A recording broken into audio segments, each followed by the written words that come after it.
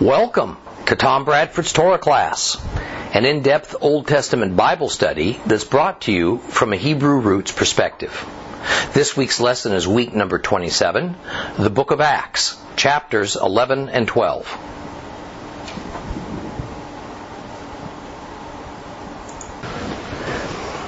Acts chapter 11 explains that after the incident with Cornelius and his household, when the Holy Spirit fell upon them in a Pentecost-like event upon this group of Gentiles, that Peter went back to Jerusalem where he faced this barrage of questioning and skepticism by the believers. They were indignant that Peter, as their leader, would actually not only consort with a Roman army officer, but even have the bad judgment to go into the home of a Gentile. The issue for them was that, first of all, Gentiles were the oppressors of the Jews. Second, everybody knew that Gentiles were ritually unclean. And thus, by going into the home of this Roman centurion, Peter, the leader of the way, had knowingly defiled himself. But third, why would Peter think to want to deliver salvation and the fruit of the Holy Spirit to non-Jews? So far as they were concerned, or they knew, salvation was more than merely a uniquely Jewish concept. It was only available to Jews. Now, we've spent several weeks now discussing perhaps the most universal and central tenet of Jewish society, and that is ritual purity. It crossed all the lines of Jewish factionalism. It didn't matter whether you were a Hellenist Jew or a Hebrew Jew, a believer, a Pharisee, an Essene, a Sadducee. It didn't matter whether you lived at the religious center of the world, Jerusalem, or in a small community far away in the diaspora where Jews were a minority. Ritual purity was the goal, the symbol, the cause for how Jews lived, and Gentiles represented the antithesis of it. Now, Peter's only possible defense was to relate to his fellow believers these astounding events that led him to make this equally astounding decision. So the first half of Acts chapter 11 is dedicated to essentially retelling the story of Peter's vision of that sheet full of animals and his relating to the strange instruction from God to kill and eat. And then of his realization that the vision was a parable and it had not to do with the ritual purity of food, but rather the ritual purity or impurity of Gentiles. And that he was telling these Gentiles the gospel of Yeshua when his speech was interrupted by the coming of the Holy Spirit upon these same Gentiles who did exactly as all the Jewish believers in Jerusalem had done on that first Shavuot after Yeshua's death and resurrection. They began praising God and speaking ecstatically in languages they didn't know. And thus, what exactly was Peter supposed to do and think? Especially when he remembered that their master Yeshua had told them that while Yochanan, John the Baptizer, used to immerse people in water, that they will be immersed in the Holy Spirit. At this point, the believer saw that Peter had indeed made his case. He had no choice in what he did because the Lord had instigated it. So in the best spirit they could muster, they quit questioning Peter and his motives, and instead they began to praise God, agreeing that while it might make no sense to them, the Lord has chosen to allow Gentiles into the fold. However, as I mentioned last week, that in no way meant to them that this issue of ritual purity between Jews and Gentiles was now resolved. Thus we see in this chapter that our author Luke is informing us of this subgroup within the way that on the one hand grudgingly accepted that Gentiles could receive salvation, but on the other, that merely meant to them that the next step was for these new Gentile believers to be circumcised and thus officially become Jews. It seemed completely logical. After all, many Gentiles had become God-fearers. That is, they gave up their Greek gods and started worshiping the God of Israel. However, they remained Gentiles. Therefore, obviously it was that Jehovah had seen fit to take these God-fearers to another level by means of salvation and the Holy Spirit and make them Jews. All that remained then was for the circumcision ceremony to formalize their conversion. With that, let's reread the last few verses of Acts chapter 11. We're going to start at verse 19. So if you have a complete Jewish Bible, that's on page 1376. Acts chapter 11, starting at verse 19.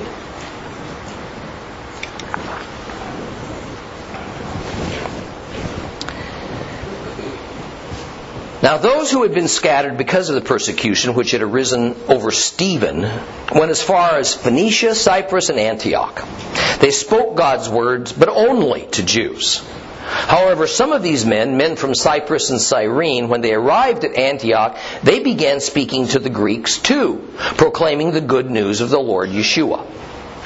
The hand of the Lord was with them, and a great number of people trusted and turned to the Lord.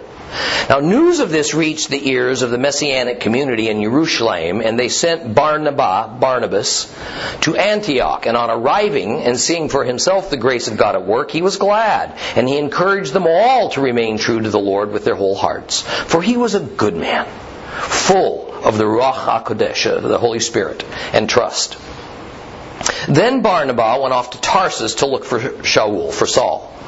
And he found him, and he brought him to Antioch. And they met with the congregation there for a whole year and taught a sizable crowd. Also, it was in Antioch that the Talmudim, that is the disciples, for the first time were called Messianic. And during this time, some prophets came down from Jerusalem to Antioch. One of them named Agav stood up and through the Spirit predicted that there was going to be a severe famine throughout the Roman Empire. It took place while Claudius was emperor. So the disciples decided to provide relief to the brothers living in Judah, each according to his means, and they did it, sending their contribution to the elders in the care of Barnabas and Paul.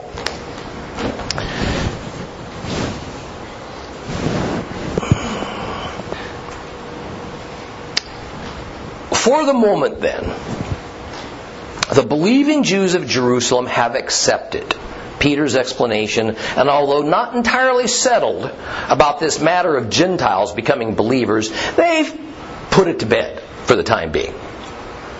So Luke now transitions to a different issue. That of those many Jewish believers who had fled Jerusalem on account of the persecutions that arose against them after Stephen had been stoned to death. However, as we look back in history, what is really happening is that we are learning how the good news was spread to foreign lands. And unfortunately, the God pattern seems to be that the gospel spreads best when the believing community is undergoing tribulation. Sorry about that, but that's how it is. I see nothing in modern times that indicates that this pattern has changed. Verse 19 says that these Jewish believers from Jerusalem had traveled as far away as Phoenicia, Cyprus, and Antioch to escape persecution.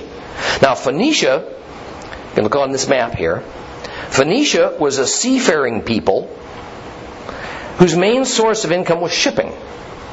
They were located on a thin strip of land to the north of the Holy Land.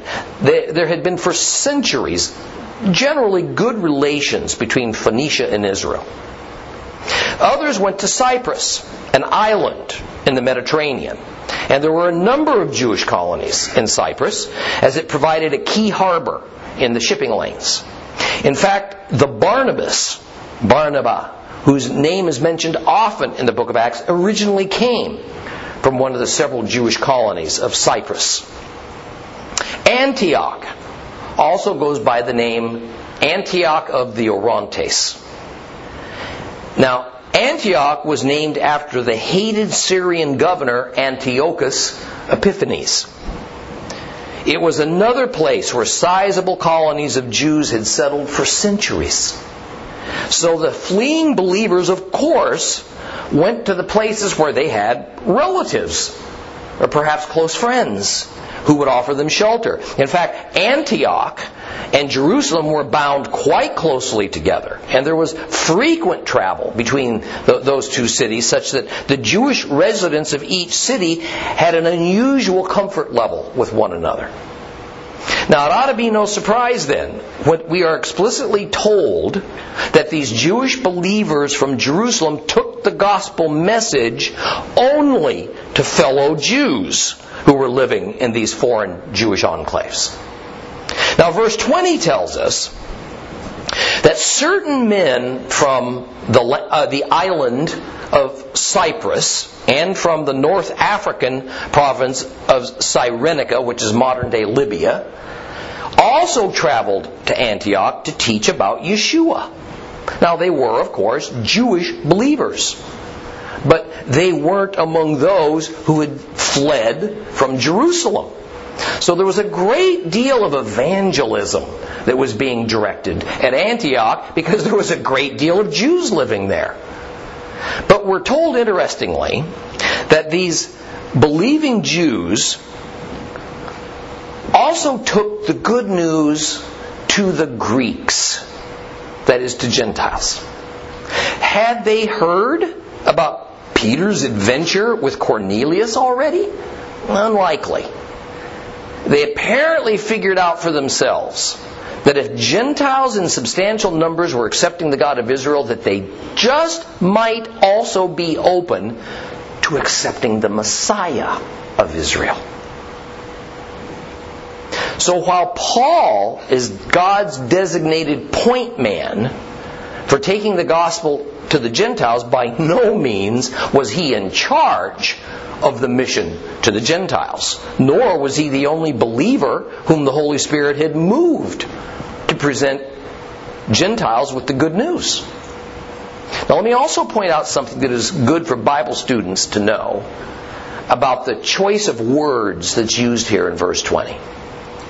See, here it says that believers from Cyprus and Cyrene spoke about Yeshua to who? To the Greeks, it says. Now, we've talked on numerous occasions about the Hellenists. Now, Hellenists are first and foremost Greek speakers. But second, they have to one level or another taken on Greek culture as their way of life. That's a Hellenist. However, in the New Testament, whenever we hear about Hellenists, it's only speaking about Hellenist Jews. Jews who have taken on the Greek lifestyle, speak Greek as their first language. In some cases, they've even accepted Yeshua. So the terms Hellenist Jew, Hellenist believer, and Hellenists, they all mean the same thing. Greek-speaking Jews, some of whom became followers of Yeshua. But when the intention is to refer to the Gentiles of the Roman Empire, who speak Greek and live the regular Roman Greek lifestyle, then the term that the New Testament uses is Greeks rather than Hellenists. You with me? Pays to know who we're talking about when these terms come up. Now, the leadership of the Way in Jerusalem heard about a great number of Greeks, Gentiles. accepting the Lord. And they decided to send Barnabas to Antioch to investigate. And the news, would have caught them completely unaware. It's likely that most, if not all, of these Gentile success stories were already God-fearers. So that made the task a little bit easier, since these God-fearers already had a basis for understanding what the believers would tell them about Messiah Yeshua. And equally likely, the Gentile God-fearers of Antioch were already being allowed some sort of limited access to the synagogues, even though the ultra-pious Jews of Jerusalem would have been quite against such a thing. Now, what we're seeing here in Antioch is a scale of evangelism to both Gentiles and Jews that was without precedent. Now, Barnabas lent a needed credibility to the movement in Antioch, as he was an official representative of the apostles, the leadership. And true to his name, Barnabas, he encouraged the new believers to stay the course, to give their entire selves to their newfound faith in Yeshua. But let's be clear. By God's grace, Barnabas was the perfect man for the job. Being originally a diaspora Jew from Cyprus, but now having lived in Jerusalem for some number of years, he could more easily relate to the diaspora Jews of Antioch, and he was not so allergic to Gentiles as were his Jerusalem-born and raised counterparts. See, Jerusalem Jews, these were the politically correct, ultra-Orthodox Jews of that era, and they had little tolerance for anything outside of whatever halakha they had grown up under. They were more rigid, whereas the diaspora Jews were more flexible. And since the Way was still a movement in its infancy at this point, so the complicated matter of also beginning to include Gentiles into what had always been thought was simply a recent and alternative sect within Judaism, well, this was going to require an open-mindedness not typical of the Jerusalem Jews.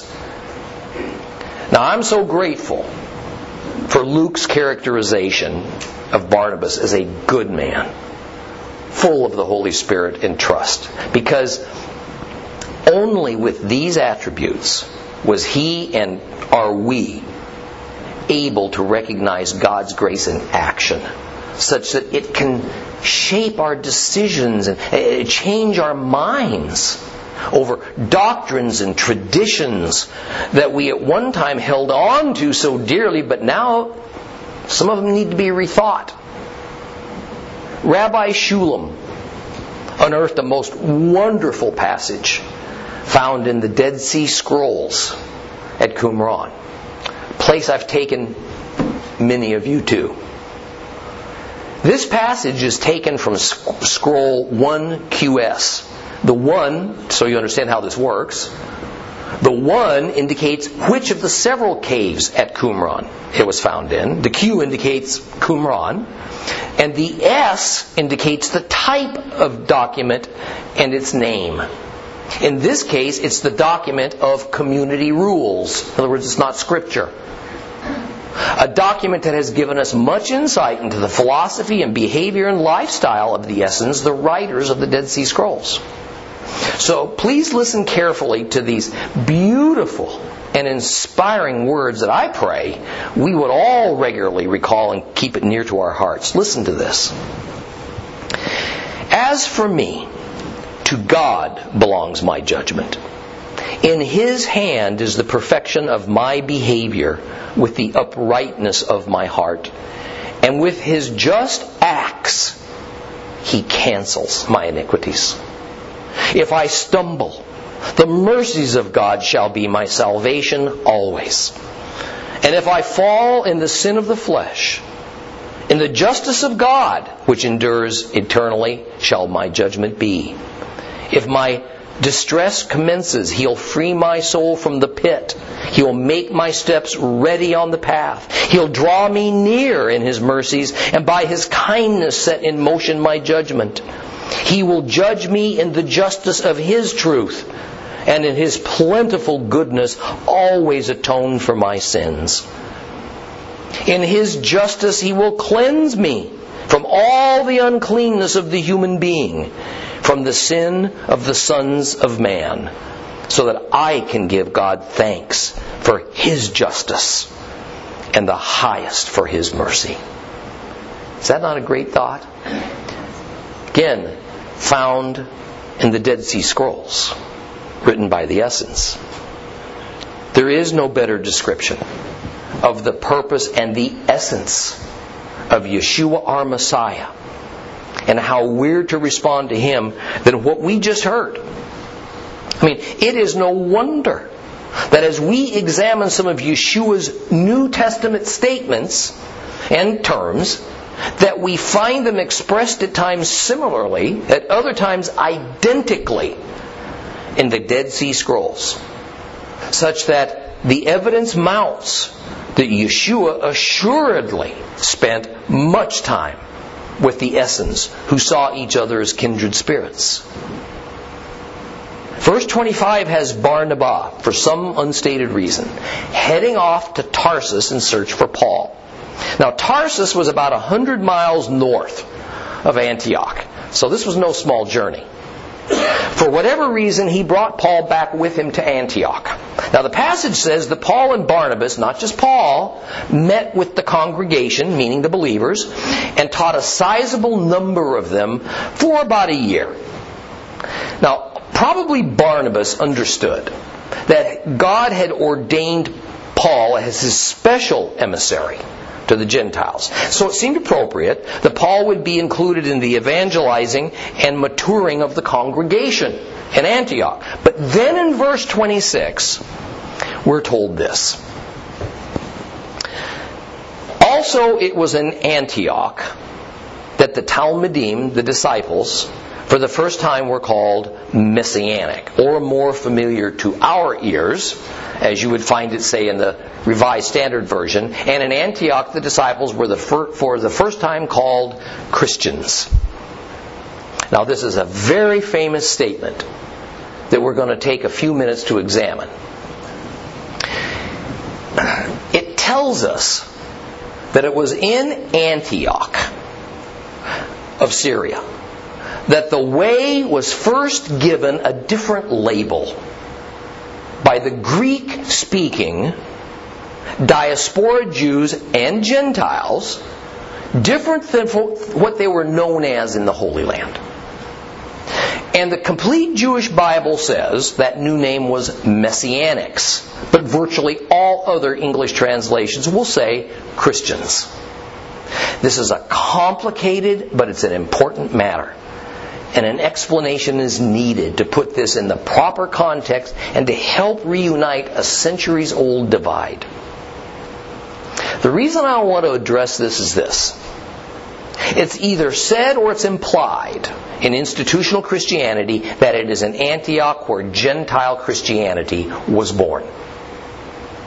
The idea being that it was in Antioch where Messianic Jews went one way and Gentile Christians went another way. While indeed that did eventually happen, it didn't happen during the New Testament era. And it certainly didn't occur in Acts 11:26 in Antioch.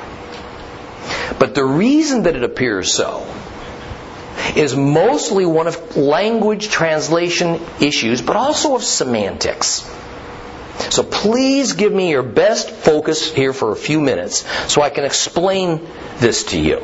It's important because what we see here in verse 26 has had an enormous negative impact on Jewish-Christian relations.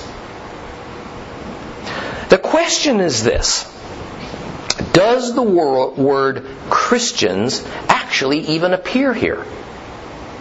And if the word is not Christians, what is it? And why do all English Bibles insert the word Christians in verse 26? Let me begin by explaining that as more and more people are beginning to understand, our Messiah was not called Jesus at the time of His birth.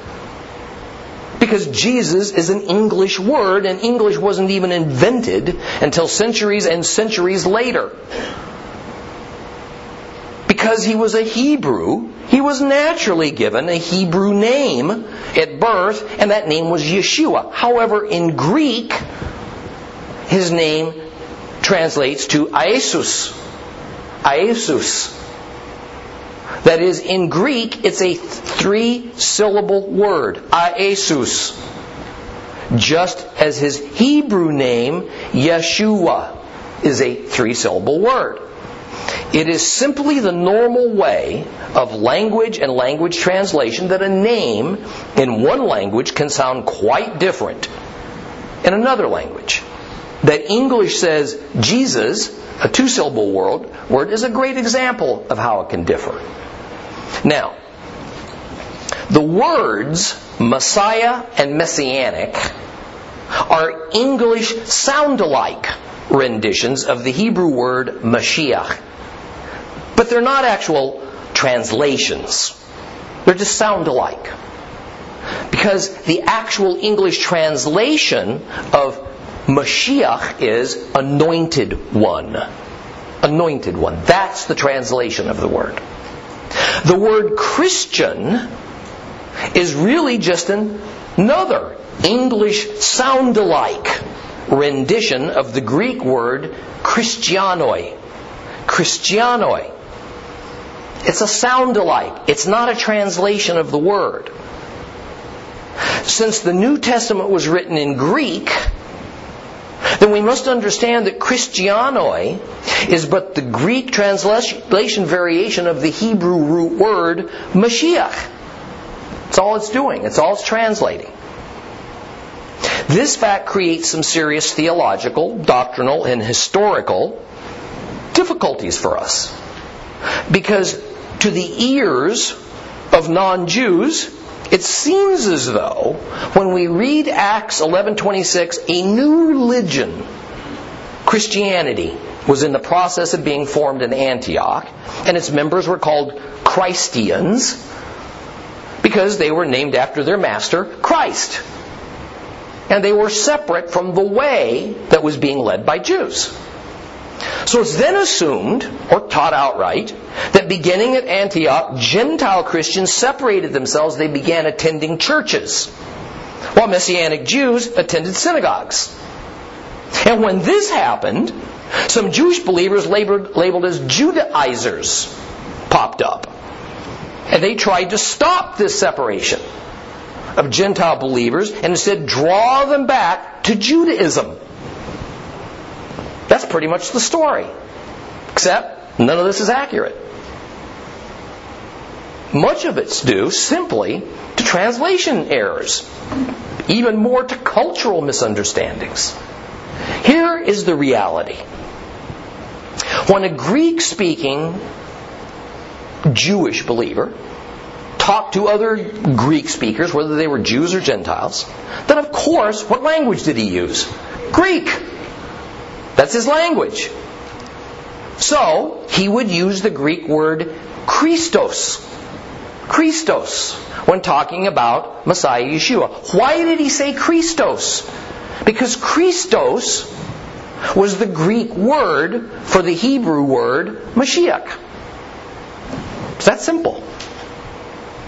This Christos now, see, this does not properly translate to the English word Christ, as it's normally taken. In recognition of this fact, some of the newer English Bible versions, such as the ESV, for example, is trying to rectify this by inserting the word the before the word Christ. The Christ. That is, instead of saying Jesus Christ now, some of these newer English versions finally will get it right. And they will say Jesus the Christ. Why do you do that? See, Christos is not a proper name. Rather, it just translates literally. Greek Christos in English means anointed one. Why? Because it's translating Mashiach in Hebrew, which means anointed one. Jesus Christ is not Jesus' first and last name, like Tom Bradford.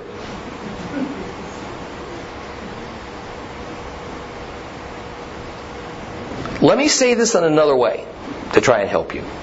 If I take the English word Christ, okay, and I want to say it in Greek, there's no Greek word for it. If I want to take the English word Christ and translate it into Hebrew, there's no Hebrew word for it. But if I want to translate the English words anointed one into Greek, there is a Greek word for it. Christos. If I want to translate this English word anointed one into Hebrew, there's a Hebrew word for it. Mashiach. Anointed one equals Mashiach equals Christos, not Christ. All Greek Bible manuscripts, all, use the word Christos when speaking about Yeshua. Not as His name. Rather, it's indicative of the position He holds. And His position is, He is the anointed one. You with me? A little complicated, isn't it? What has happened is that unfortunately, when the Greek Christos was given an English rendition as Christ, rather than now Christ simply meaning anointed one, at some undefined point in history, in the history of the Gentile church, the term Christ turned from being an office that Yeshua held, the office of the anointed one, and it became His proper name. It is fascinating that even the secular Wikipedia fully acknowledges this. By way of example, we've done exactly the same thing with the word God. We've mistakenly made God to be God's name. God's name is not God. God is actually an office or a title. God's name is Jehovah or Yahweh, however you wish to pronounce it. Somehow, along the way, Christ became Jesus' new or alternate name. It would be as though President Obama's name suddenly just became president. And 100 years from now, whenever anybody said president, it was taken to mean Mr. Obama's personal name. Or it would be as though Pastor Billy Graham's name suddenly became merely pastor. So 100 years from now, when anybody talked about being a fan of pastor, who was being talked about is Billy Graham, and nobody would ask which pastor. Once again, Christ is not Yeshua's name. The word Christ has become, over time, a misnomer. And this has led to all sorts of religious aberrations, including misunderstanding Acts 11:26. Now, as hard as this is to wrap our heads around, virtually everywhere in the New Testament that we find the word Christ, which is an English word, it is technically incorrect, or probably better to say it's misleading. It should say anointed one. So if we were to go through our Bibles and cross out the word Christ and replace it with the anointed one, then we'd have the true meaning of the Greek and of the Hebrew. And as I mentioned, some newer Bibles have added the word the before the word Christ to help the reader understand that Christ is meant to be an office, not a name. Thus, Gentile Christianity has substituted a proper name, Christ, for an office, anointed one. And since anointed one is a purely Hebrew biblical concept, by avoiding saying anointed one, it has only served to sever Yeshua away from his historical culture and his identification, and excuse the New Testament to seem to be a document and a religion made for Gentiles, while the Old Testament's a document and a religion made for Jews. That's been the effect of it. Further, it has caused us to have to separate the use of and give different definitions to two terms that really mean the same thing. We're just using different languages. But in fact, these terms, Christian and Messianic, are perceived and used as very different from one another. Each group is a little bit suspicious of the other one. Not entirely sure they believe the same things. In fact, because of the language issue, Messianic is a label that Jewish believers in Yeshua tend to call themselves, and a Christian is a label that Gentile believers in Yeshua tend to call themselves. And to maintain this illusion of separation, each group has given their religious leaders different titles. Rabbis versus pastors. They call their Messiah different names. Yeshua versus Jesus. See, this needless division and misunderstanding all came about mostly due to language barriers and some human agendas. But it has also created this disastrous wall of separation between Jews and Christians for centuries. And it's going to take a lot of explanation, just like what I'm giving to you right now, to try and walk this thing back and create a different mental image when we use those terms. So as it pertains to our lesson today, the bottom line is this. At the time we are reading about in Acts, when a Greek term was coined to indicate a follower of Yeshua, Christianoi, that term was not Christians as we find it written in most Bibles, especially in the sense we think of it today. Christianoi was simply a Greek term that meant followers of the of the Anointed One. Followers of the Anointed One. That's all it meant. This is a term that Jews of that era would have had no issue with, since they of course understood that Greek speakers wouldn't use Hebrew words to speak about Yeshua. They'd use Greek words. And that this Greek term Christos did not effectively rename Yeshua to Christ. Now remember, once again, the Greek name for Christ, and there is one, is Iesus. Iesus. This renaming and misuse of the Greek word Christos occurred perhaps a century or more later, when Gentiles finally wrested control of the Yeshua movement away from the Jews. And an agenda arose of making belief in Yeshua a Gentiles-only religion.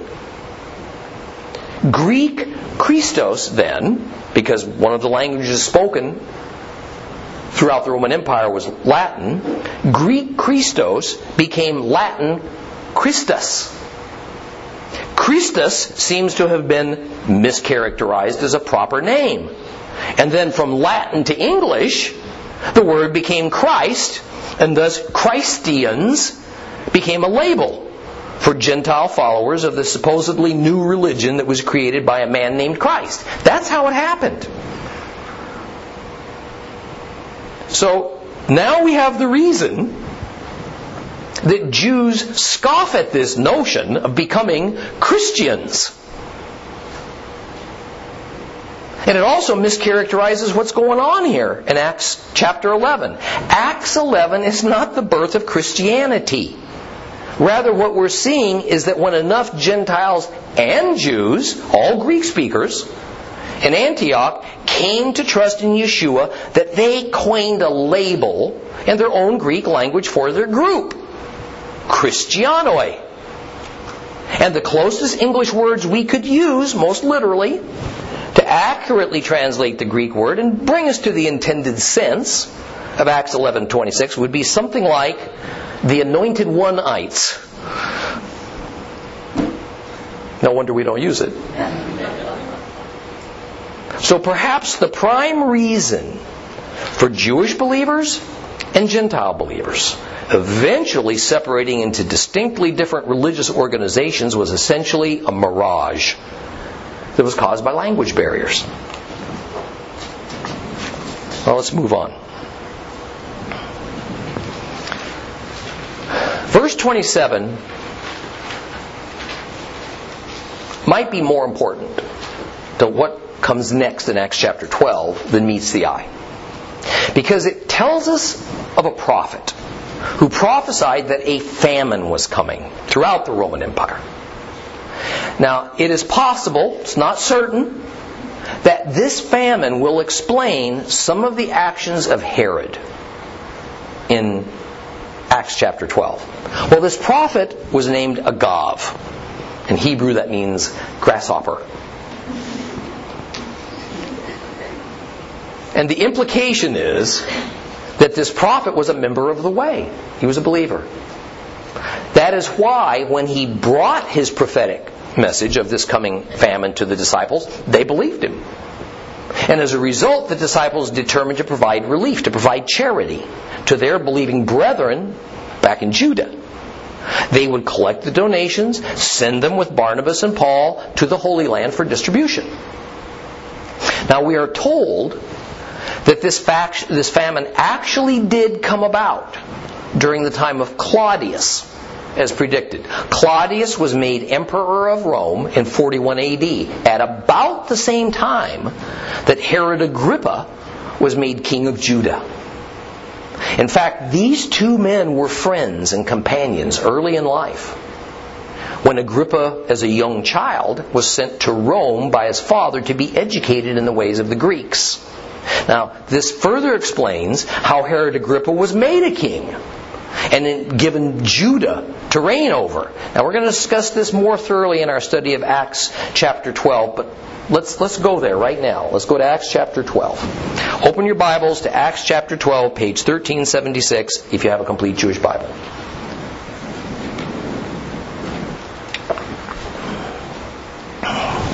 Acts chapter 12. Now it was around this time that King Herod began arresting and persecuting certain members of the Messianic community, and he had Yaakov, that's Jacob, usually shows up in James, some of our Bibles, Yochanan, that's John's brother, put to death by the sword. And when Herod saw how much this pleased the Judeans, he went on to arrest Kepha, that's Peter, as well. Now it was during the days of Matzah, so when Herod seized him, he threw him in prison, handed him over to be guarded by 4 squads of 4 soldiers each, with the intention of bringing him to public trial after Pesach, after Passover. So Kepha was being held under watch in prison, but intense prayer was being made to God on his behalf by the Messianic community. Now, the night before Herod was going to bring him to trial, Peter was sleeping between 2 soldiers, and he was bound with 2 chains, and guards were at the door, keeping watch over the prison. Suddenly, an angel of Adonai stood there, and a light shone in the cell. He tapped Kepha's side, and he woke him. He said, "Hurry, get up," he said, and the chains fell off of his hands. And the angel said to him, "Put on your clothes and your sandals," and he did. "Throw on your robe," he said, "follow me." And going out, Peter followed him, but did not realize that what was happening through the angel was real. He thought he was having a vision. Having passed a first guard and a second, they arrived at the iron gate leading to the city, and this opened to them by itself, and they made their exit. They went down the length of one street, and suddenly the angel left him. Then Kepha came to himself and said, "Now I know for sure that the Lord sent his angel to rescue me from Herod's power and from everything the Judean people were hoping for." Realizing what had happened, he went to the house of Miriam, the mother of Yochanan, John, surnamed Mark, where many people had gathered to pray. And he knocked on the outside door, and a servant named Rhoda came to the answer, and she recognized Peter's voice. She was so happy, she ran back in without opening the door and announced that Kepha was standing outside. "You're out of your mind," they said to her. But she insisted it was true. So they said, "That's his angel." Well, meanwhile, Peter kept knocking. And when they opened the door and saw him, they were amazed. And motioning to them with his hand to be quiet, he told them how the Lord had brought him out of the prison and said, "Tell this to Yaakov," again, James in most English Bibles, "and the brothers." And then he left and went elsewhere. And when daylight came, there was no small commotion among the soldiers over what had become of Peter. Herod had a thorough search made for him, but they failed to find him, so he cross-examined the guards and ordered them put to death. And then Herod went down from Judah to Caesarea and spent some time there. Now Herod was very angry with the people of Zor and Sidon. So they joined together and sought an audience with him. And after securing the support of Blastus, the king's chief personal servant, they asked for peace, because they depended on the king's land for their food supply. A day was set, and Herod in his royal robe sat on the throne and made a speech to them. And the mob cried out, "Oh, this is the voice of a god, not a man." At once, because Herod did not give the glory to God, an angel of Adonai struck him down, and he was eaten away by worms, and he died. But the word of the Lord went on growing and being multiplied. Barnabas and Shaul, having completed their errand, returned from Jerusalem, bringing with them Yochanan, John, surnamed Mark. John Mark.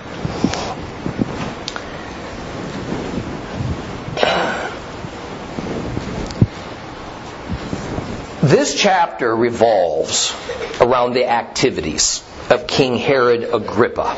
Now you see, he was the grandson of Herod the Great, who had ruled in the years leading up to the birth of Yeshua. Now there was no king over Judah after the death of Herod the Great in about 1 BC, until King Herod Agrippa was coronated by Emperor Claudius in 41 AD. So 40 years or so after the death of Herod the Great,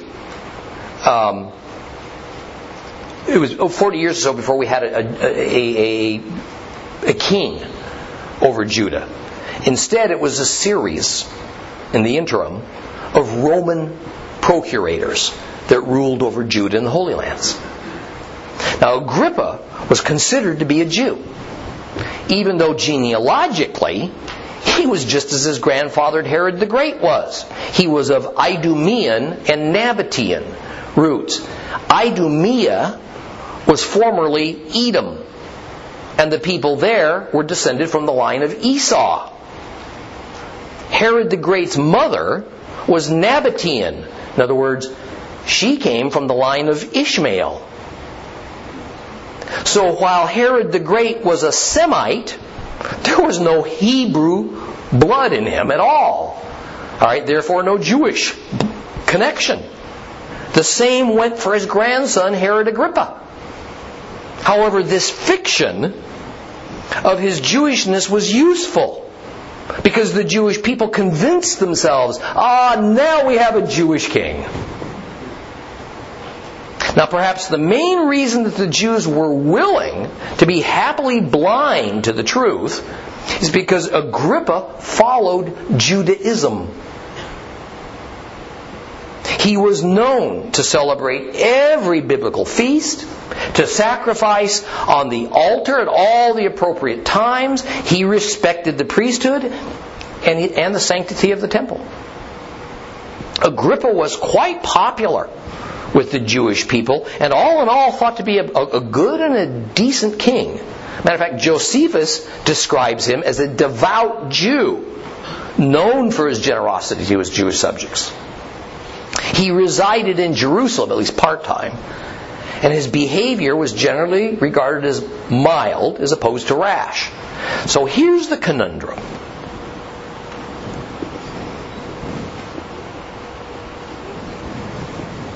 Why did Agrippa go after the Jewish believers so violently? Why did he go after them so violently that he even beheaded James, Jacob, Yaakov, who was the brother of John? And more, why did the Jews, or better Judeans, express glee over him doing this? I mean, we're not told why. However, Bible commentators usually say that it was because of the way's belief in Yeshua as Messiah that he did it, and the Jews liked it. But there's no evidence that Agrippa was so religious that this was any issue at all. or that there was mass persecutions by the mainstream Jews against the believers. All along, it had only been certain religious zealots that wanted to decimate this new rival Jewish sect of Yeshua followers, not the Jews in general. There's little doubt in my mind that King Herod Agrippa didn't go after all Jewish believers. He only targeted the leadership. This is why we hear of James's execution and the arrest of Peter. Even more, I have little doubt that this consummate politician saw the leadership of the way from political eyes, not religious. These leaders seem to represent some kind of a threat to him. Now, the movement of Yeshua followers had grown large enough that it contained Jews of many ilks, including zealots. That is, very reactionary Jews who were militant, and they used every cause as a platform to fight against what they perceived as injustice. Peter was known as an outspoken leader of the way, which made him a natural target. Kings just don't tolerate civil disturbances from their subjects. But the timing of this also suggests that these disturbances may well have been in reaction to this predicted famine. Since Claudius was now in power as the Roman emperor, and that is when the famine was predicted to strike. This would also explain the issue of Zor and Sidon when something caused them to get on the wrong side of Agrippa. Historically, they bought much of their food from the Holy Land, and the issue of food was more critical to them at this time of famine.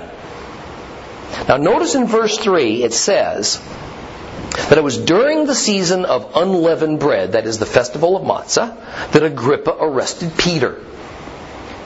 And then in verse 4 we're told that the king planned on dealing with Peter after Passover.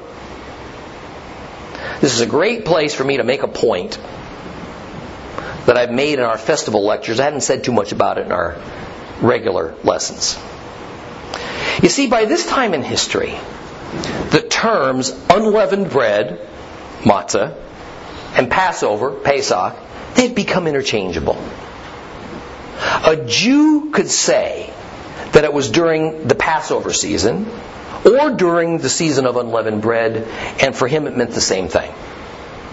The Jews were well aware that Passover and unleavened bread, Pesach and Matzah, were two entirely different God-ordained biblical feasts. However, since Passover is a one-day feast, and then the week-long Matzah begins the day after Passover, then in common everyday speech, they were spoken of as just one combined event.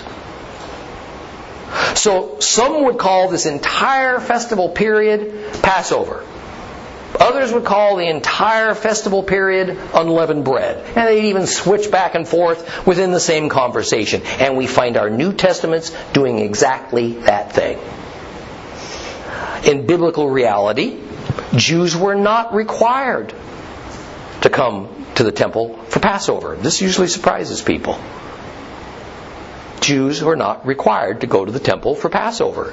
Rather, it's the feast of Matzah, unleavened bread, at which a pilgrimage to the temple is required. However, if you're going to be in Jerusalem for Matzah, and since the first day of Matzah is a Sabbath day, then you can't travel on it. So the only solution is to do what?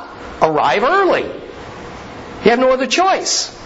And since the day before the first day of Matzah is Passover, then any traveling had to be completed before the start of Passover. So if Jews were in Jerusalem for the Feast of Matzah, they automatically would be there for Passover. Agrippa didn't want to make a fuss. He didn't want to have an execution during these 8 days of holy festivities. So he arrested Peter prior to the start of Passover, and then when both feasts were completed, then he planned on dealing with him. We'll continue with chapter 12 next time.